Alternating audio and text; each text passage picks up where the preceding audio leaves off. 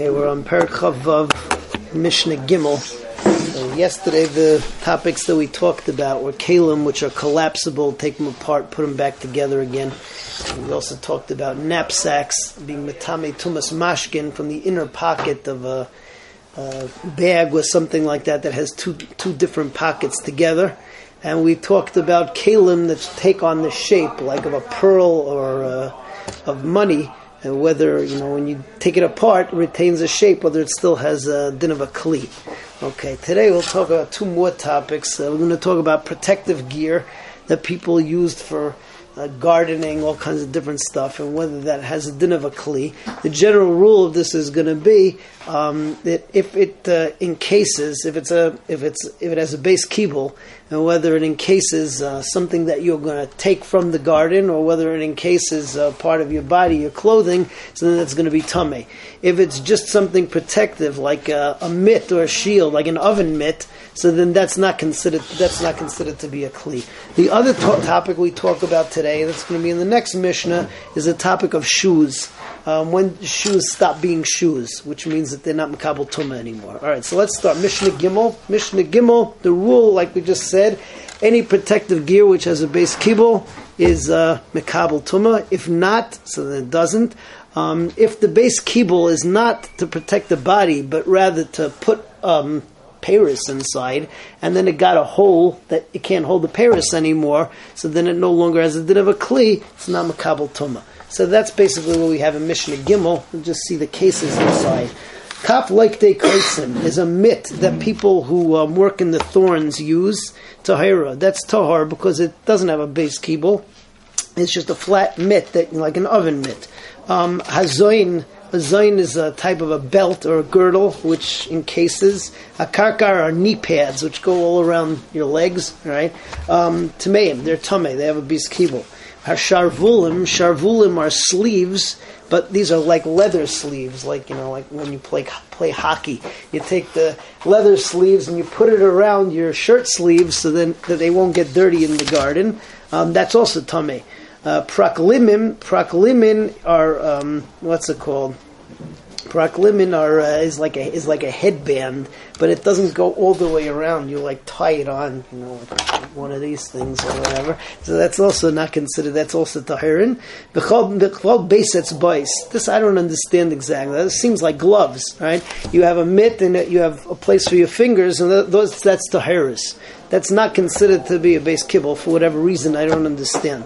Chutz mishal kayatzin, except gloves for people who work in thorns. Mipnei she makabelas as a oig, because they have a compartment where you put this red fruit called an oig. Nikra'ah, if that compartment got ripped though, so im ena makabelas as roiva oig, if that compartment can no longer hold most of an oig, so then tahira, then it's tahor. Okay, now Mishnah Daled, we move on to shoes. And in addition to shoes, we'll also talk about a chemes, which is like a water pouch that got a hole and then you tie it up with a string. So let's start first with shoes. All right, when are shoes considered to be broken? So shoes are considered to be broken. Their shoes are sandals, basically. We'll talk about a regular shoe also. The sole is broken, it's finished. If the tip, right by the toe, gets either cracked with a nice crack in it or comes off, that's considered to be broken. If the heel part of the sole, which goes up, comes off, that's also considered to be broken. If the leather part, if most of your foot is not in there, right? Nowadays, no one will go for that, but if most of your foot is not in there, right? It doesn't cover roiv haregel, so then it's considered to be gone. It's not Mekabel Tumah. Now, okay, sandal straps is interesting. If they always had two sandal straps on, so if both of them are ripped, it's gone. If one of them are ripped, so then it's still betukfai. But that raises an interesting case. Let's say that one sandal strap rips, and I replace it with another one. Okay, so it's still tameh. The shoe is still tameh. Which means if the shoe, let's say, was Tamei Tumas Medris, and I put on a new strap, the new strap is Tamei Tumas Medris, but it's also a Rishon because it got attached to something which was Tumas Medris. So now, if the second strap breaks, which means that it has two totally new straps, it's not Tumas Medris anymore, but the new strap is still going to be a rishon l'tumah because it got attached to something that was tamei medras b'shaitai. Okay, then you have the next issue. The next issue is, when does a shoe become a shoe? So they made a shoe. If you go to the old time shoemakers or even new time shoemakers, the shoe is put on like this iron type of a thing. It's called an imus, right? And that's how they stretched out the leather. The machlokes as to whether it gets a din shoe when they take it off of the imus for the first time, or even when it's ready to be taken off. And we paskin only once they take it off because it hasn't fully come to fruition. And then the last thing is, you have this chemes, right? You have this pouch, and it gets a hole in it. You tie it up. So this is a big machlokes. One shita says tying it up is nothing; you have to sew it. Other shita says that if you have a very strong knot that's very difficult to take out, so then that's good enough, and it has the din of a kli. Third shita says is that only even if it's going to be left there permanently, also has a din of a kli. The way that we paskin is that you have to sew it, otherwise it doesn't have a din of a kli. So let's take a look at this whole mission inside. Sandal shenifsaka acha smei ozna, the sandal that one of the straps came off, vitikna, and he fixes it, right? When the second one was still there. Tamei medris, the whole thing's tamei medris. Nifzaka shniya, now the second one cracks, so then vitikna, and he's metakin it. Tar min medris, it's tar min medris, avol tamei maga medris, right? It's not medris anymore because it's all new straps. But that first strap that I replaced, it touched something which was tumas medris, and therefore it's maga medris, it's a rishon. Well, his spik letakin as a rishona, but if you didn't get to fix the first one, not shnifzaka shniya, now both straps are broken. Tahira, then it's totally tar.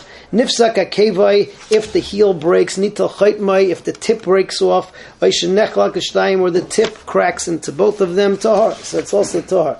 Sulyam shenifsak mikol makam, the sole of the shoe that breaks in any place is tahar. Minal shenifkas im ena makabel es reva regel tahar. This is a shoe, not a sandal. If the leather doesn't cover most of the foot, it's tahar. Minal shala imum. The shoe which is on that metal thing, they didn't take it off yet. Rabbi Lezer Matayr, Rabbi Lezer says that it's still tahar. Chachamim metamim. Chachamim, actually, I said the opposite. So the halacha is, once it's ready to be taken off, it gets a din of a shoe, and it's makabel tuma. Okay, kol hachamasais tzrurais tahirais. All leather pouches for water, a chemes, that are tied up in order to, take care of a hole, is tahar.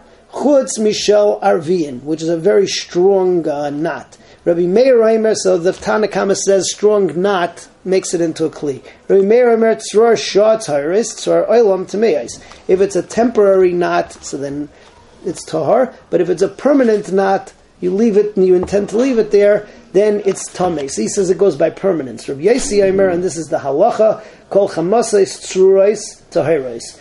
All chamasais, which are just tied shut, are tahar. The only way that you can make it tamei, that we consider it to be permanent, is if you sew up the hole, and then it's considered to be a full-fledged kli. All right, Be'ez Hashem, next time we continue with Mishnah Hey.